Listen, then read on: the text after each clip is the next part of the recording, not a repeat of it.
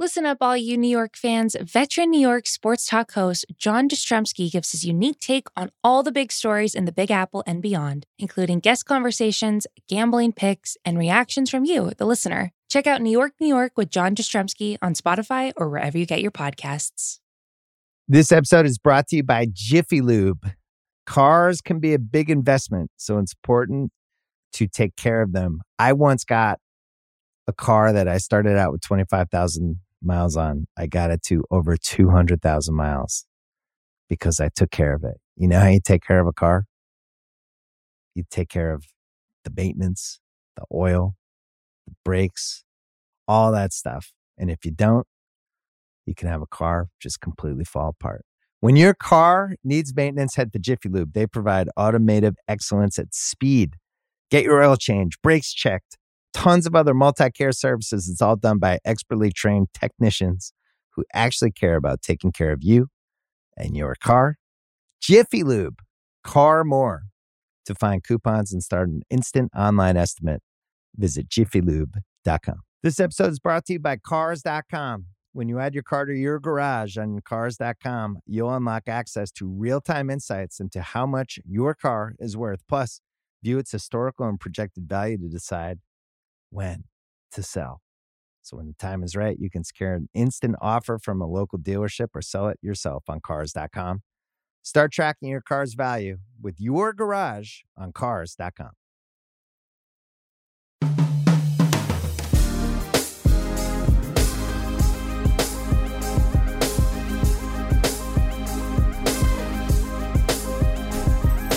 Hello and welcome to the Ringer MLB Show. My name is Michael Baumann, and I'm a staff writer at the Ringer. Joining me today are Ringer staff writer Zach Kram. Say hello, Zach. Hello. And one of my oldest friends, Babu Frick. Is that me? Hello, this is Ben. You didn't do it. You didn't do the hey!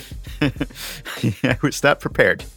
Well, you should have been, because it was Star Wars night on ESPN's Yankees-Astros broadcast the other night. And you know, I sort of roll my eyes at this entire enterprise because it's just two Disney media companies doing cross promotion, but baseball and Star Wars coming together. I feel like if the three of us don't talk about that, then we've really missed an opportunity. Yeah, it's funny. Star Wars nights are a staple at the ballpark, particularly in the minor leagues. And in those cases, you get an opportunity for people to dress up, and it's just a fun cosplay night. The broadcasts I'm less into, and partly it's just the cynicism of the corporate synergy, but also I think it's just kind of tough to implement in a way that really makes use of the license. You know, like it was kind of not as heavy-handed as it could have been, which I guess is good, but it also felt kind of tacked on. It's like, let's put Tim Kurkjian in a Yoda costume, which I'm in favor of. That was funny. Yeah, that was funny. Fine with that, although it seemed like he couldn't breathe after a certain point and he had to take it off. But other than that, I think there are only so many ways that you can actually integrate it. And it's just kind of like, why are these things going together again, other than the fact that these corporations are owned by Disney? I am very much in favor of Star Wars in all forms, but this is not one of my favorite forms. So I can't say I hope it catches on. It's taking you guys weirdly long to acknowledge the fact that Zach Kram is doing this podcast in full Yoda uniform and makeup as well. That's not unusual, though. That happens every week. I felt bad for Eduardo because the other Star Wars characters being portrayed on this broadcast were Luke Skywalker and Yoda and Darth Vader and Baby Yoda, some of the most iconic characters in the lore. And then Eduardo was just a nameless Jawa.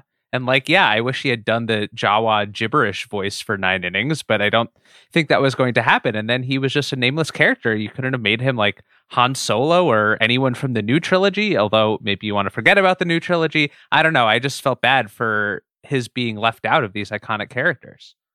I don't know who made that decision. I think that's a pretty funny choice. And so if that was Eduardo's decision, then I definitely support him. Although you're right, not doing the Jawa chittering is one of many jokes that they really left on the table. A lot of missed opportunities, as much as I liked Tim Kurkjian's list of greatest Force plays of all time.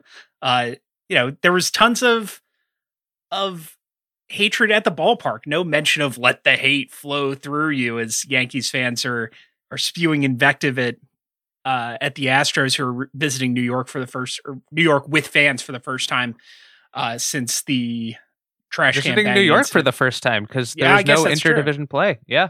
Yeah. No mention of the famous Red Sox blog, Sons of Core and Horn, for you extended universe stands.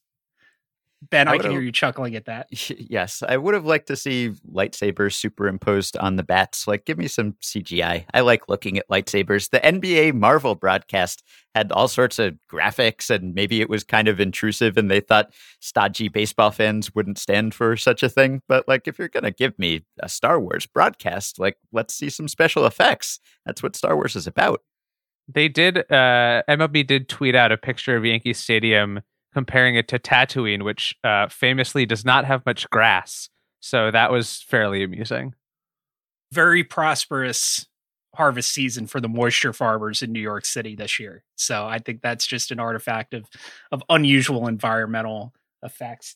You know, I agree, Ben, that it's sort of cynical, but it seemed like everybody was having fun. And baseball is a long season. And one thing I like about it is that there's so much of it, you can't take it that seriously all the time. So the experience itself, as much as I sort of thumbed my nose at the concept beforehand, I found myself enjoying that broadcast. Zach, what do you make of the surroundings? The fans themselves didn't seem to be dressed up for Star Wars at all. They were there for a completely different holiday. Yeah, I have found some of the discourse around the booing a little odd, because even if the sign stealing revelation happened more than a year ago at this point, the fans haven't had any opportunity to voice their displeasure. And remember when the punishments came out, or the lack of punishments came out for the players involved, I believe Rod Manfred explicitly stated that the booing was going to be part of the punishment. So to now, for the folks now saying like, oh, shouldn't we move past this at this point? There aren't many Astros left from that 2017 team that cheated. Like, maybe so, but Yankees fans lost to the Astros in 2 ALCSs, and they are very upset, and they haven't had an opportunity to voice that displeasure yet. They should be able to. Every fan base should be able to this year without being scolded for doing so. And I think, like, I would have been curious to see what would have happened with a packed house. Obviously, Yankee Stadium is still just at a fraction of what its normal capacity is, but it still felt really loud. And listening to the quotes from players and coaches involved, they said it was really loud. And I would have been kind of curious to hear it with 50,000 fans. It probably would have been like a playoff atmosphere. And I don't know why anyone would be upset about injecting a playoff atmosphere into a May ball game. We were so excited about a playoff atmosphere with Dodgers Padres in April because you don't usually see that in springtime. Yeah, I think it leads to some sort of strange situations when it comes to who you're cheering for and who you're booing. Like if you're, cheering for Domingo Germán because he's wearing the pinstripes, and you're booing Zach Greinke because he's on the Astros, even though he wasn't on the sign stealing team. Like, that's kind of weird. But in general, I'm totally fine with everyone just venting their spleens at the Astros. Like, they got off easy last year. I mean, to the extent that anyone did in 2020, they got a year with empty ballparks where they didn't have to have everyone hating him. And that was a year for these grievances to fester. And so now is the time when they have to take their lumps. And, a lot of the members of this team were not on the cheating teams. And so I'm sort of sorry for them that they are just tarnished by association seemingly forever. Like, at what point do we stop booing the Astros? Is it when every single sign stealer is off this roster? But I think we're too early to really say, okay, it's time to move on, which is sort of what the Astros organization and players have kind of been saying almost since the start. It seems like they want to control when everyone else is allowed to sort of stop booing them or is supposed to stop booing them. And really, they're not entitled to decide that. they have to just show up and take it.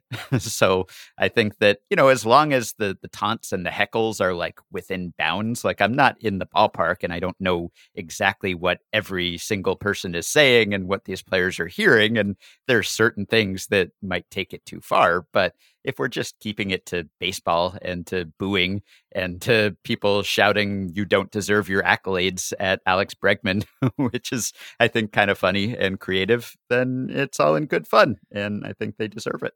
And they can respond by playing well and quieting the fans, as Jose Altuve did. We're recording on Thursday afternoon, not like half an hour after Altuve hit a game-winning 3-run homer against these booing fans. Like, I'm sure the Yankees fans weren't happy to have their boos returned in that respect, but that's kind of how this dynamic is supposed to work across sports, going back to like Reggie Miller versus Spike Lee in the Garden in the 90s. There have been documentaries made about that because it was such a fun dynamic. Yeah, that whole game during the Star Wars broadcast, I was thinking, this booing is fun. It will be a lot more fun if the Astros were winning. But yeah, I think, Ben, your point about as long as it stays in bounds, it's fine. Like, we want this kind of intensity. Like, I think I'm a little sympathetic to the Astros partisan response that there were a lot of teams doing stuff like this, and the Astros have been singled out by the league. But also, I don't care that much because they were the worst and they got caught in tough shit. That's just sort of how it goes. Like, it's a little rich to say, yeah, we got caught doing this, but it's not fair that we're getting in trouble for it. This is the punishment, as Zach said. That was the idea that there's a limit to how much the league can actually punish this, and the fans are going to get their pound of flesh. And I think some of the individual expressions of anger, both on the part of Astros partisans who want this to go away, and some of the Dodgers or Yankees fans that seem to be still mad about this, some of the individual expressions seem a little silly, but also I'm not going to begrudge people expressing anger in whatever way they choose, as long as, like Ben said, it doesn't cross certain lines. So, and what we saw the other night, like, if people stayed this mad, this is a rivalry between two huge market teams, two of the best teams in the American League for the past 5 years, who have already played a couple really, really awesome playoff series, and will probably face each other again in the future. I'm totally down for this getting weird and petty. Like, I'm a college football fan. That's what all this is about. Ben, college football is a game played by men in pads that's very popular on some college campuses in the South and out West. Just so you can follow along with that. But if baseball gets a little bit more weird and petty, I'm all for that. So I think there's nothing wrong with showing up in the Grouch costume or inflating the trash cans to bang in the stands. And, I hope when the Astros go back, or when the Yankees go back to Houston, that they get it from the fans down there. Yeah, I think the weirdness is a part of the appeal, honestly, from an outside perspective, just watching on TV. Because of the method of cheating, it's led to Oscar the Grouch costumes and inflatable trash cans being blown up. And I think that silliness is a good part of this. It's not just like another kind of cheating that would involve like needles if someone had taken steroids, for instance. This is a novel way of protesting, and I think that's fun for a controversy we have seen before, but not in this particular fashion. That's why it was so good at the time too, because there's like the PED hysteria, moral panic was just so fraught with other stuff that this was just so bizarre, so absurd. And I'm glad to see that the discourse around it continues in kind. And the cheating itself was out in the open. Even if we weren't aware of it at the time, once the reports surfaced, you could go back and watch those games and listen to those games. And it was clear as day. You could hear the banging. And so that was, I think, part of what made that story blow up to the extent that it did, because it wasn't just some behind the scenes report and you hear it secondhand or something. Like, you could just go back and watch it and it was in your ears. So I think that led to a lot of the acrimony and also made it such a sensational story. And so I think it's appropriate that the public is participating in the shaming of the Astros too, or at least the taunting and trolling of the Astros. Because from the start, really, it was kind of like this public exercise where it was like, oh, let's all go back and see what the bangs were and how this worked. And so now I think it's only fair, only natural that the fans would be involved in a similarly audible response to the sign stealing. All right. So as Zach mentioned, we're recording on Thursday afternoon. And just before we turned on the microphones, there was huge news breaking. The Los Angeles Angels, the Los Angeles Shohei Ohtanis have released their, for a long time, the biggest name on the team, Albert Pujols, after 10 years on the Angels, one of the greatest players of this or any generation, is now off the Angels. And he's been a sub replacement level player for so long that it's hard to disagree with this from a baseball perspective, but the timing seems a little strange. I can't remember a transaction that simultaneously seemed so obvious and so surprising, because people have been saying that the Angels should stop playing Pujols for half a decade, if not longer. And they've kept playing him and giving him 600 at-bats and 600 at-bats. And last year, even in a shortened season, he got 163 plate appearances. And this year, he's already played 24 games. So even as he was hitting the sub-Mendoza line this year, he still kept playing. And I think I'm curious to hear what reporting, if any, reveals about why they chose now. Obviously, they can have a better use for their lineup spot as they struggle to stay above water in a very winnable NL West division. They can either add a first baseman or move Jared Walsh to first with Ohtani DHing and call up one of their outfield prospects. So I think this opens up a lot of flexible possibilities for their lineup, but you could have said the same thing a year ago or 2 years ago or 3 years ago, and it never quite happened before now. Yeah, you mentioned it, like it was in the very last thing I wrote about potential Chris Bryant trade destinations. I said, you can fit him in this lineup, but you have to bench Pujols to do it. And they've done more than bench him. They've released him. Yeah, I mean, this is his fifth consecutive season being a sub-replacement level player. He hasn't been an above-average player since 2014. I guess you have to go way back. So, as Zach said, like, it's not really a surprise in that we were talking about this years ago. I mean, I can remember having conversations about this fairly early in Pujols' tenure with the Angels. Like, how long is he going to last? Like, what year are they just going to decide this is a sunk cost and release him? And so it is semi-surprising that he lasted this long. It's also sort of surprising that having lasted this long, they didn't just say, okay, we'll let him have the last few months here, just in recognition of, his tenure with the team and all he's accomplished in the game and maybe his standing in the clubhouse, etc. But I do think when you look at how the Angels have been struggling lately, Albert Pujols is not that team's only problem, and he hasn't been that team's only problem over the past several years of not making the playoffs. But it is pretty glaring these days because, he's just not a good hitter anymore. He is not a good fielder anymore. He steals the odd base every now and then, which is fun. But given the Angels' defensive issues this year, they have the worst defensive efficiency of any team in the majors. And starting Albert Pujols at first base, where he once was very good, that's not going to help. And I think when you have Jared Walsh, who's hitting as well as he is, and he's playing in the outfield partly to make room for Pujols, you have Ohtani DHing. I know they're light in the outfield as it is, with Dexter Fowler out for the year and Joe Adell not being ready when they hoped he'd be ready. So it's not as if there has been a great replacement waiting in the wings. But again, like we're saying, sub-replacement level players. So in theory, you could call someone up from AAA and he might be more productive than Albert Pujols. So I know that people might be a bit upset that they didn't just sort of let him have the retirement tour and the farewell tour, but really that's what he's been having for the last few years, frankly. And the contract is probably the only reason why he has had the roster spot this long. And, it entitles him to a salary, but not necessarily a roster spot. And you can't say that they weren't patient with him. They waited to see if he could get some of his old skills back, and they just did not return. The first time, like, this has been going on long enough, I think I've written like 5 or 6 career retrospectives for Pujols at this point, as he's passed certain milestones, or it's a shame that fans who are just getting into the game now will only remember him as a contract instead of like the historical bridge from Barry Bonds to Mike Trout.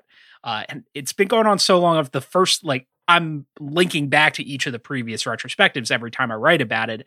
And the first one of those was at Grantland. That's how long ago he's been semi on the outs with the Angels. But I do want to go back to looking back, because I think it bears repeating how good a player he was in his 20s in St. Louis in the early years in Los Angeles. So I'm sure, Zach, you've got some list of stats. We didn't talk about this beforehand. I'm just assuming that you've got numbers to throw at us. That's a fair assumption, because I have a StatHead search pulled up right here. I think one of the things that we talk about a lot is the line that you make the Hall of Fame in your 30s, that for the vast majority of Hall of Famers, they need to sustain their performance late into their career to accumulate the sorts of counting stats you need to make the Hall. We talked about this with Jacob deGrom just last week, and he's an extreme example, but that goes for most Hall of Famers. Albert Pujols is the rare Hall of Famer who was so good that he never needed to play in his 30s, and he was still Hall worthy. So I have a list here of just the position players with the most WAR through their 20s. And remember, Pujols started at the age of 21 as a rookie. Everyone else at the top of this list started in their teens or at age 20 at the latest, except for Pujols. Here are the only players with more WAR through their 20s. Ty Cobb, Rogers Hornsby, Mickey Mantle, Alex Rodriguez, Mike Trout, who's still going, Mel Ott, Babe Ruth, Hank Aaron. And Albert Pujols is ninth behind 8 guys who we would probably say are among the 12 to 15 best players of all time. And Pujols through his 20s was with that group. He is third all time in MVP shares. If you look at the number of times that he won the award and came up second to guys like Barry Bonds, and I think he came in second to Joey Votto in 2010 and Ryan Howard in 2006, and he won 3 MVPs of his own. So if you add up all of his top finishes, he is third all time in fractions of an MVP award, behind only Bonds and Stan Musial. So it's really hard to pick out a stat where Pujols just does not blow you away with how good he was in his 20s. And as Mike says, that's kind of sad for the younger generations, because Pujols was basically the best hitter when I was growing up, first learning about baseball. Around 2000, 2001 was when I started paying attention, and that's when Pujols came up. So for the first decade that I was closely following baseball, he was just the best hitter year in, year out, Barry Bonds aside. It's funny, I had a StatHead search up too, except mine was very slightly different. I went through his age 30 season, which was his last truly great year in 2010 with the Cardinals. And if you do it that way through age 30, Albert Pujols had the 6th highest WAR ever among position players, again, behind Cobb, Mantle, Hornsby, Rodriguez, Ott, and maybe, I guess, Trout by the end of the season. And I think, it's even more glaring when you look at how he ranks after that age. So, he's 6th all time through age 30. And then after age 30, he is 226th. And, he's tied with Randy Velarde for WAR after age 30. Or if you do it like age 32 and after, that was kind of his last very good year, which I think was actually his first year with the Angels. He's 11th that way through age 32, and then 329th after that. He was worth just 8 WAR after that. And it's kind of this tough thing when you talk about Pujols, because you don't want to dwell on the late stage and the twilight, which has lasted a really long time. You want to reminisce about his peak, and you don't want to just sort of dunk on him for being bad at the end of his career here. But it is actually part of his legacy. I think it's not a part that tarnishes his earlier accomplishments or should keep him out of the Hall of Fame or anything, but it is almost like equally historic, if not more so, that he was so great and then also so not great for so long. I mean, thousands and thousands of plate appearances after having such a high level. And there was actually a Bill James fun fact or unfun fact, depending on how you look at it, that I thought kind of got at this in an interesting way. And this was in March that James came up with this. And he noted that Pujols at one point in his career was 180 hits above a 300 career batting average. So, he had 180 more hits at that point than he would have needed to have the 300 career average. I think that was at the end of 2010.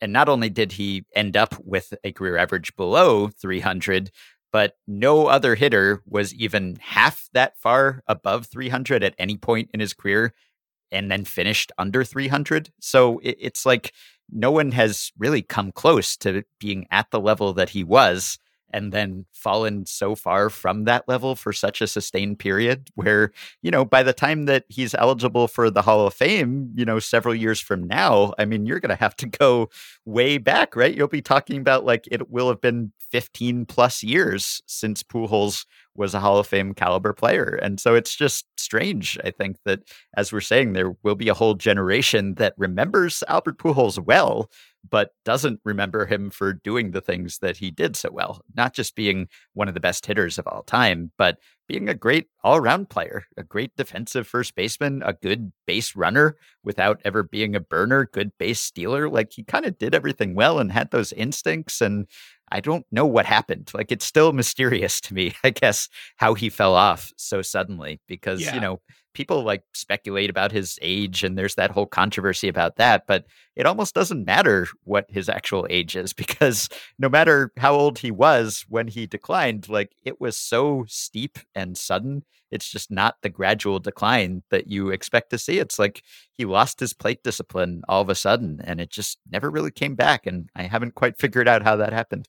One quick note to add to that lengthy list of accomplishments is Pujols was an incredible postseason performer, which we haven't seen recently because, of course, he has played for the Angels. And we have talked at length about how the Angels have not made the playoffs recently. But Albert Pujols, for his career in 77 playoff games, had a 1.030 playoff OPS. He hit 323, 431, 599 against theoretically the highest caliber pitching. And it wasn't just, a lot of singles and doubles in early rounds. He had moments. He had the home run off Brad Lidge that will play on October highlight videos forever. He had the 3 home run game in 2011, which is one of the most memorable World Series of my lifetime. So he wasn't just performing in the regular season in St. Louis. He was playing for World Series winners and performing really well in the playoffs and in the brightest moments and hitting home runs that I think I will remember for the rest of my baseball fandom.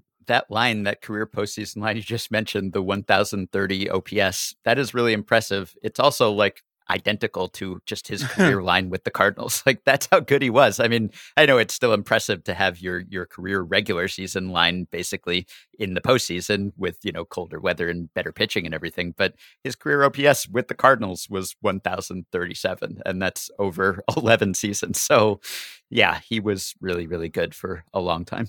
The thing that I think is going to get lost statistically is when he came. So he, with the Cardinals over 11 seasons, he finished in the top 10 in MVP voting every single year and finished first 3 times, second 4 times.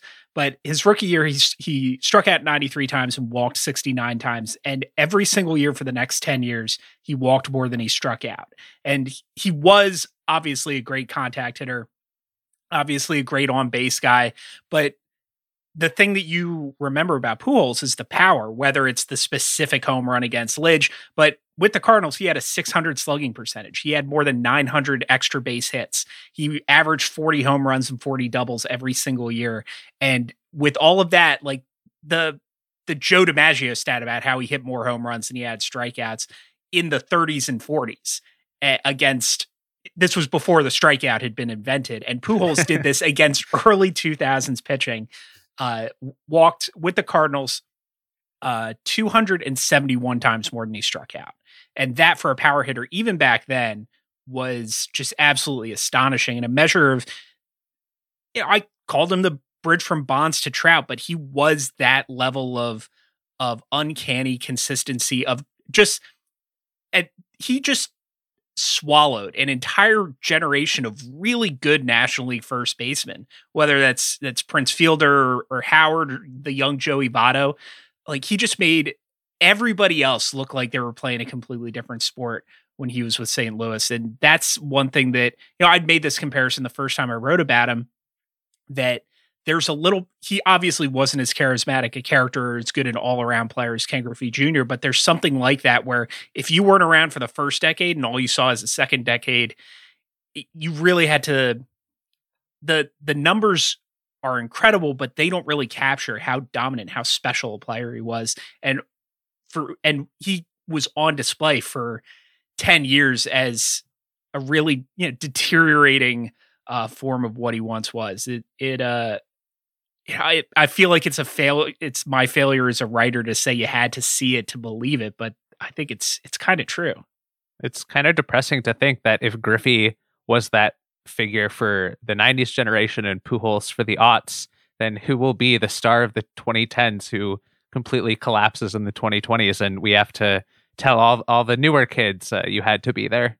Yeah, I don't think anyone collapsed quite like Pujols or like was in that second incarnation of his career for quite as long. I mean, Griffey is a pretty good comp, I guess, but even so, Pujols, I think it's really not. So like you can look ahead and say, so-and-so who's great today might have a decline phase that lasts for a while, but I don't think we're going to see many comps to Pujols. And, he's not officially retired. We're talking about him and his career in the past tense here. I don't know that Albert Pujols has accepted that. Do you guys think there's any chance that he catches on somewhere? Like, do the Cardinals give him a farewell at bat or something? Or, someone who is not in a race just figures, let's let him chase a couple milestones with us down the stretch? I wouldn't mind seeing him get like one last weekend series with the Cardinals at some point. Mm-hmm. Or when I wrote about his potential to chase like 700 home runs, I thought it was possible that he could hang around for another year for a team like the Marlins that wanted to sell tickets and get a couple home runs that way. I think 700's probably that's probably out of the picture at this point. But if he wants to play, then sure. I'm sure there's some team that would give him at least a few at bats. The thing that almost immediately after the news of the release, there started to be speculation about him reuniting with TLR on the White Sox, which, I love TLR discourse and White Sox weirdness discourse as much as the next guy, but I don't think I can handle that. I don't know if you guys have a little stronger constitution than I do. I support the Cardinals theory in part because I think the two other recent retirements of legends of Pujols' stature are Alex Rodriguez and Ichiro. And when A-Rod was released from the remainder of his big Yankees contract, he retired simultaneously, which Pujols notably did not do. Ichiro, conversely, came back and had that return for 2 games with the Mariners, which delayed his Hall of Fame induction year by a year. But I think if we can get something similar for Pujols, that was a really emotional moment for Ichiro in part because it took place in Japan. But for Pujols, it would also be kind of a similar returning to where he first emerged as an MVP. And I think it would be really fun if the Cardinals get a 40-man spot open at some point and can bring him back for a weekend series, maybe later this year when there are more fans in the stands to pay their respects to an all-time great. I think everybody's said some version of this, but as much as we've been saying goodbye to Albert Pujols for about 5 or 6 years now, it hasn't seemed immediate. And so this is just abrupt. We didn't get the last chance for him to get that one last standing ovation. I'm not saying that he necessarily wants or needs that full year like Chipper Jones or Derek Jeter retirement tour, but I think it would be nice to have one last chance to really send him off properly. Cause this is as much as A-Rod is a comp as a player, the circumstances of his retirement could not be more different. But I remain astonished that the Angels decided that this was the time to cut their losses. Is that personal services contract for 10 years still in effect? Do we know what that entails now that they've burned this bridge? So I guess that could get awkward if he's mad about getting released. my understanding of it is it would not preclude him from signing with another team. So I don't know, but I don't know what the implications of that are for the 10 years after his retirement.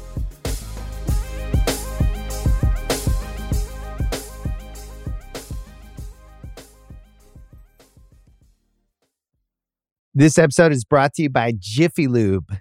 Cars can be a big investment, so it's important to take care of them. I once got a car that I started out with 25,000 miles on. I got it to over 200,000 miles because I took care of it. You know how you take care of a car? You take care of the maintenance, the oil, the brakes, all that stuff. And if you don't, you can have a car just completely fall apart. When your car needs maintenance, head to Jiffy Lube. They provide automotive excellence at speed. Get your oil change, brakes checked, tons of other multi-care services. It's all done by expertly trained technicians who actually care about taking care of you and your car. Jiffy Lube, car more. To find coupons and start an instant online estimate, visit jiffylube.com. This episode is brought to you by 7-Eleven. Cold, slurpy drinks and a hot summer day are a match made in heaven, and your favorite refreshment just got even better. Let's talk about 7-Eleven's $1 small slurpy drink with 7 rewards. It's the classic frozen fizzy treat you can't get anywhere else. I'm a blue raspberry guy. Just know that about me. Know that about me going forward. Anytime there's a drink like this, I'm in on the blue raspberry. If you're feeling thirsty right now, how about going to visit a 7-Eleven valid through 1/7/25? 7-Eleven has the right to end this promotion early, plus tax. Participating U.S. stores. See app for full terms. All rights reserved. Before history is written, it's played. Before it's frozen in time, it's fought one shift at a time. Before it's etched in silver, it's carved in ice. What happens next will last forever. The Stanley Cup Final on ABC and ESPN Plus begins Saturday. All right, the other big news in baseball this week is John Means threw a no-hitter, became the third pitcher this season to just narrowly miss a perfect game as one runner reached on a drop third strike in the third inning, which got us talking around the office. This is actually, we're stealing Roger Sherman's idea. He mooted this last night on Slack, that there are a lot of situations in baseball where a pitcher loses a perfect game in really bizarre circumstances. So we're going to go back to one of the old reliable podcast formats that we've used off and on here and do a draft of near perfect games lost in weird circumstances. So I've gone first the last couple times we've done a draft, so we're going to reverse that order. And Ben, you get first pick. All right. Well, I think there's really only one fitting first pick for this draft. It has to be Harvey Haddix, right? He is the first name who comes to mind when you think of near no-hitters, or in his case, near perfect games, or, was a perfect game for a while and is no longer after the 1991 rule change. He just took a perfect game into the 13th for the Pirates in 1959 against the Milwaukee Braves. He was perfect for really longer than anyone else has been perfect, right? He retired 36 consecutive batters, and then he lost the perfect game in the 13th inning and ended up losing the game in a tragic twist. But he was so dominant that day and so good for so long. And there are so many stories about that game. It's just it's one of those things where you mention the name and it immediately conjures a game, more so than possibly any other name in baseball history. And there are a couple things that I particularly like about that game. It came out 30 years later. The Braves revealed that they were stealing signs that day. So yes, children, the Astros did not, in fact, invent the practice of sign stealing. The Braves that day were using binoculars in the bullpen and like positioning towels on, I think, the bullpen fence, depending on whether Haddix was throwing a fastball or a breaking ball. Obviously, it did not help them very much. And you'd think it would, because reportedly he was only throwing 2 pitches that day. He had a fastball and a slider. And you'd think knowing whether it's the fastball or the breaking ball would help. But evidently, he was just so good that day. You know, he said he could hit his spot perfectly. And so I guess the command was so good that even knowing what was coming may not have been enough to help the Braves. And also, I think it is kind of a sign of the times and the era that part of the tradition that day was that he smoked a cigarette in between every inning. So that was what peak performance looked like in 1959. I think that's a great choice for first overall. However, it was not number 1 on my board. And with the number 2 pick in this draft, I am going to take Ernie Shore. Ernie Shore threw what Saber calls one of the 3 most memorable games of the dead ball era. I'm not sure if that's true, but it's certainly I wasn't around. I there. wouldn't know. Neither were most of the, there were some old guys at Saber, but how would they know what's most memorable about the dead ball era? Well, because it's the only things we remember, having not been there. Ernie Shore entered a game in 1917 after one batter, because Boston's starting pitcher was Babe Ruth, who walked the first hitter and, disagreeing with the umpire's ball calls, proceeded to punch him, which is just what happened in the dead ball era. So Ruth was ejected for punching the umpire, and Ernie Shore entered the game for what was supposed to be just a quick relief appearance. And then the batter who had walked was caught stealing, and Shore proceeded to not leave the game the rest of the time. He retired the next 26 hitters, and for a while was credited with a perfect game because he had thrown to 26 hitters, retired all of them, and the one batter he did not face had also been retired by being caught stealing. This was subsequently overturned. It no longer counts as a perfect game. It is just a combined no-hitter, which is so funny to me because Ruth and Shore both get credit for this game, even though all Ruth did was walk a batter and punch the umpire and then probably go bet at the horse track or something.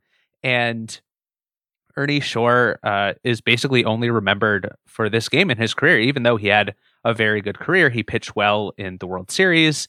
And I think one of the other notable things about Shore came later in his career. He was traded to the Yankees just before Babe Ruth was. And here I'm going to read from Saber's bio of Ernie Shore about Ernie Shore's contribution in 1920. Quote, "In an exhibition game with the Dodgers, Ruth went into the stands after a heckler who had called him a piece of cheese.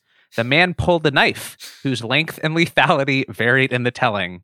But the Brooklyn Eagle reported there was no bloodshed. Pitcher Ernie Shore of the Yankees, who was close by in his street clothes, stepped between as peacemaker."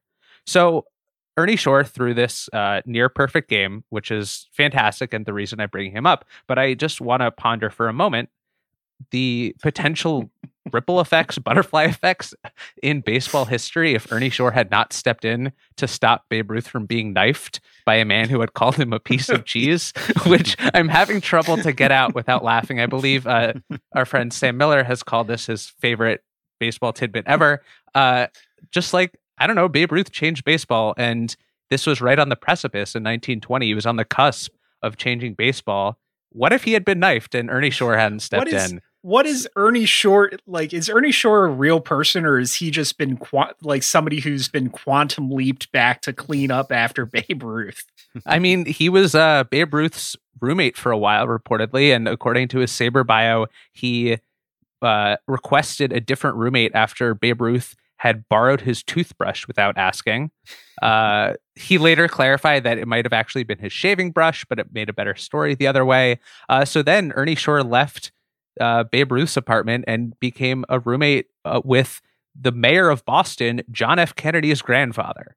So he might really just be like a Forrest Gump type, tottering throughout history, just encountering Babe Ruth and future presidents along the way. So Ernie Shore, second pick in the draft. Mike, I defer to you.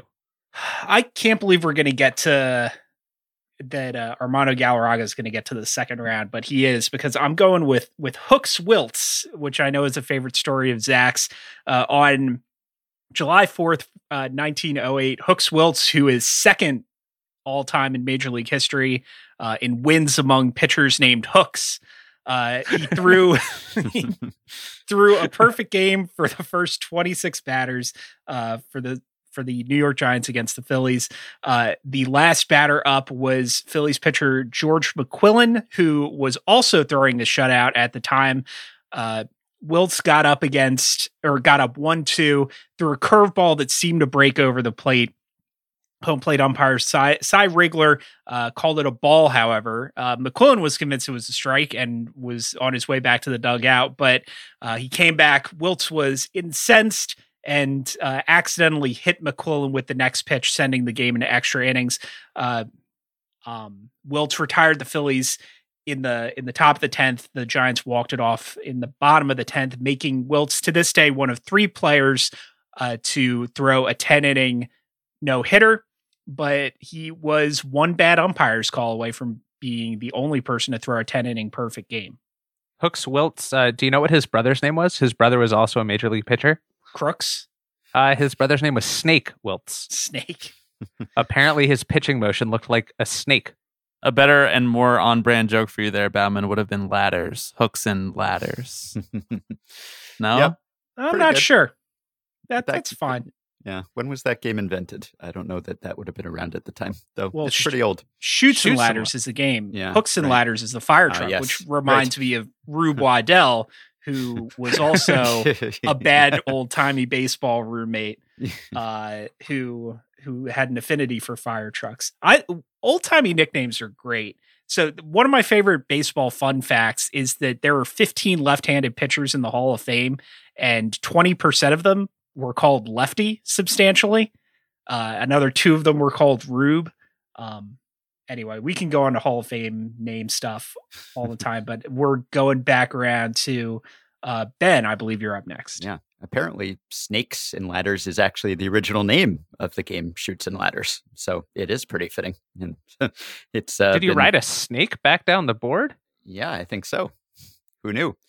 Anyway, I will gladly take the Galarraga game for my second pick. And I think this is, this was extremely memorable. This is probably the best case for it actually being better to have the near miss perfect game than to have the perfect game itself. I mean, perfect games, it's an exclusive enough list that it is pretty memorable. It's not like no hitters where there are a lot of pitchers who threw no hitters that no one ever remembers or talks about.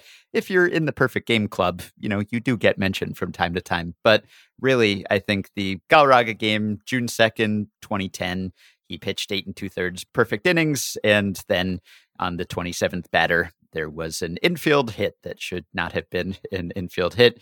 Jason Donald hit a ground ball to first baseman Miguel Cabrera. He tossed it to Galarraga, who was covering first base and was there in plenty of time to get the force. But first base umpire Jim Joyce incorrectly called Donald safe. So that was the end of the perfect game and the no-hitter. And Galarraga then got the next batter out to end it. So I think this has worked out okay for both of them. I mean, Joyce felt terrible at the time. Galarraga felt robbed, but they ended up co-writing a book together, right? Nobody's perfect. They kind of became this inspirational story of human fallibility and accepting our flaws, and kind of, made the rounds and do speaking engagements and such. So I think it has worked out okay at least for Galarraga, because he's not the one who messed up. So he is remembered for having pitched a perfect game, basically, but having lost it through no fault of his own.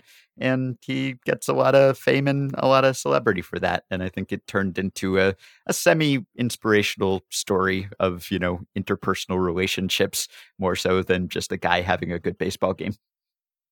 And also kind of inspired instant replay, I think. So has that maybe level of we're all import. the losers in this this whole enterprise. Zach, who do you have next?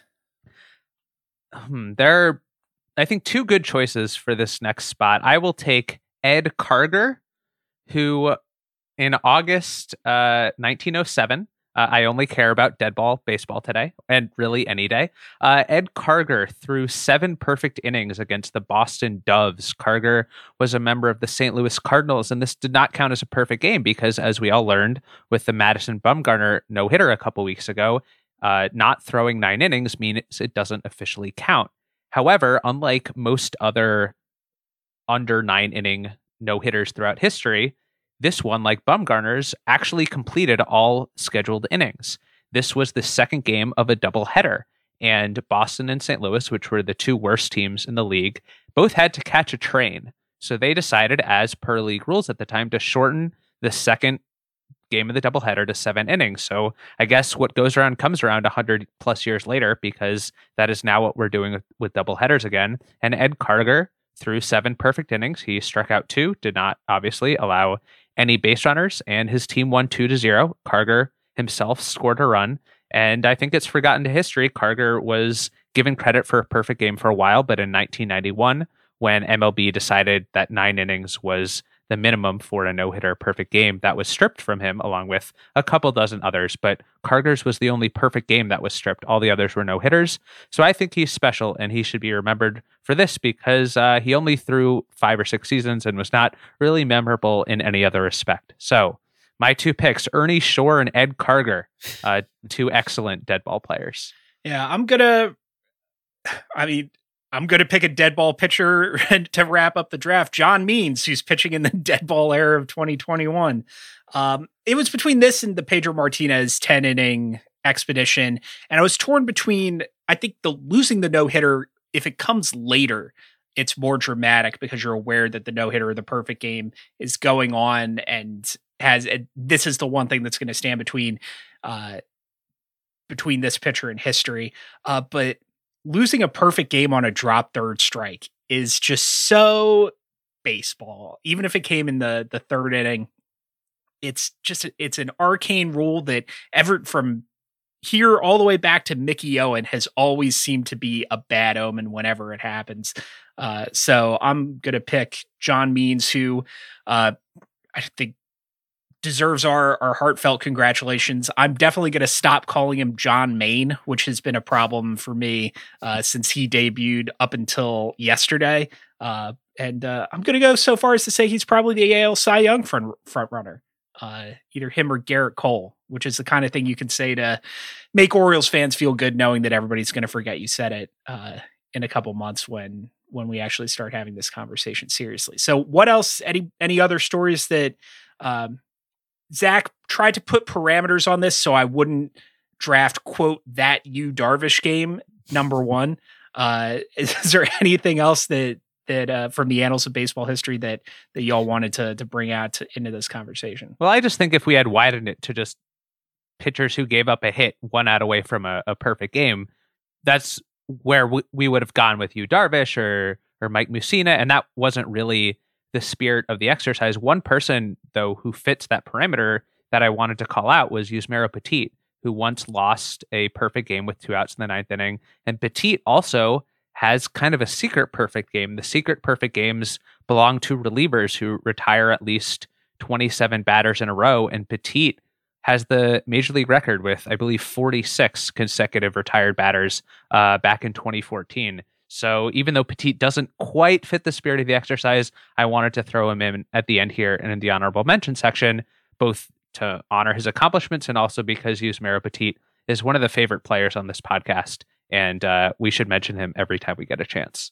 Yeah. And I will say that I think that the drop third strike rule is something that we probably should have abandoned around the time when Ed Carger and Ernie Shore were pitching. So I'm kind of curious to see whether we get something like, the Galarraga game, perhaps helping spur along the interest in instant replay. I wonder whether we see any discussion of the drop third strike rule as a result of the Means almost perfecto. But I should mention for honorable mentions, Pedro Martinez, who had a couple near no-hitter / perfect games in the mid-1990s. In 1994, he actually, I think in his second start as an Expo, he lost a perfect game with 1 out in the 8th inning when he hit Reggie Sanders with a pitch. And Sanders, evidently not really thinking this through, charged the mound, thinking that it must have been intentional that Pedro would lose the perfect game.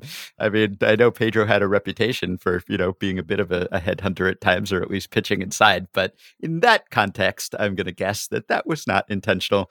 However, Pedro came even closer the next year, June 1995, when he had an almost Taddix. He made it through 9 innings. He faced 27 Padres and retired all of them. And then he, I think, allowed the leadoff batter in the 10th inning. The 28th batter he had faced doubled, and that was his last batter. But he made it into extras with the perfect game, which under the pre-1991 rules would have been a perfect game. We could also mention Rich Hill, who just in 2017 lost a perfect game in the 9th inning and then lost the no-hitter on a walk-off home run in the 10th. So similar-ish to Pedro. And it's Rich Hill, who is also one of the favored pitchers on this podcast and was also quite recent. So how many pitchers are going to throw more than 9 innings in a game these days? I also want to single out Jonathan Sanchez, who in 2009 lost a no-hitter on an 8th inning error, lost a perfect game on an 8th inning error by Juan Uribe, a game that was so weird that Pablo Sandoval stole a base in that game. And also deserves notoriety for Jonathan Sanchez going 9 innings without walking anybody, which is a historical feat in and of itself. So we're running out of time, so it's time to look ahead for Zach. Do you want to take this one again? Very much not. I think that was one time only. Go ahead. Okay, the unnamed weekend preview segment. Zach, who do you have for your play or your? I did it again. God damn it! for your series of the weekend. My series of the weekend is the Dodgers versus the now Pujols-less Angels. The Dodgers are in quite a swoon as we record this. They have lost 13 of their last 17 games, basically ever since I wrote a piece noting that they were well on pace to win more than 116 games. But they've been rather strange losses. I think 5 of them have been in extra innings with the runner on second rule. And the Dodgers now play the Angels, who need to keep pace in this muddled AL West. There aren't really any super exciting pitching matchups in this series, in part because we don't know what the Angels rotation is going to look like, but we have Kershaw going on Sunday, which is always fun. Maybe he will go up against Mike Trout and Ohtani, and I can't imagine that any of us will want to miss those at-bats. Yeah, my series, I actually thought about one instead of forgetting to actually pick a series and choosing something from college baseball, which is what I did last week. The national broadcast bookers and I seem to agree that the Phillies-Braves series is the series to watch this weekend. We get Zach Eflin versus Charlie Morton on Friday. Saturday and Sunday are both on national TV, so both of those should be good games. The Phillies and Braves played some interesting matchups this season. Maybe watch those Saturday and Sunday games with the radio on or on mute if you can. Ben, do you have anything to... Yeah, well, I remember when we were all excited about Padres-Dodgers. Well, I am excited about a matchup between the true titans of the NL West, the Padres, and the San Francisco Giants, the first and second place teams in this division, not the lowly third place Dodgers, who are playing like the Tigers these days. The Giants, who have a half-game lead over San Diego as we speak, will play the Padres this weekend, and I can't quite account for how well the Giants have played to this point. Like, they seem to have kind of deserved this record. I don't know that they can continue to play this well. It's been great pitching, great defense, like great resurgences from some hitters who seemed over the hill. And I guess, maybe Buster Posey will not be playing in this series, but it's been a lot of fun to watch his renaissance here. So this has been the big matchup in the NL West lately. So I assume that the Dodgers will be back on top at some point, but for as long as it lasts, I'm going to enjoy the Padres-Giants rivalry. And also just wanted to mention the AL Central matchup this weekend as well between the Royals and the White Sox, who are tied with Cleveland, actually, atop the AL Central. So what rule will Tony La Russa forget this weekend? We will find out soon. We had this whole bit last year about how everything the Giants did, for good or ill, was entertaining. The Chaos Giants, and enough. Like, the bit's gone too far if the Dodgers are in third place and the Giants are in first. But if you're less disturbed by this turn of events than we are, you should go to theringer.com. Claire McNear, the ranking Giants fan on staff, has written about San Francisco's return to first place and Buster Posey and Taylor Swift and all the storylines that you may have thought we left behind in 2016, but they're back. Taylor Swift also back, so it all comes together. 2 albums this offseason. Like, are the Giants going to win 2 World Series in 2021? Who knows? Who's to say? The 2 World Series, they win the World Series, and the Dodgers not only fail to win 116 games, but they have a losing record. Probably count as double for Giants fans. Is it close enough to... I was going to make a College World Series joke, but it's not worth it. All right. Leave that in, Bobby. Leave in Baumann deciding to eschew a college baseball reference. It doesn't happen that often. Yeah. All right. That'll do it for this week's episode of the Ringer MLB Show. Thanks to Zach and Ben for joining me. Thanks to Bobby Wagner for producing today's episode. Thanks to George Lucas, John Main, and Albert Pujols for... Shit, I did it again right after I said I wasn't going to do it. Thanks to George Luckett, Albert Pujols, and John Means for giving us stuff to talk about. Thank you for listening. Enjoy the weekend's action, and we'll see you next time.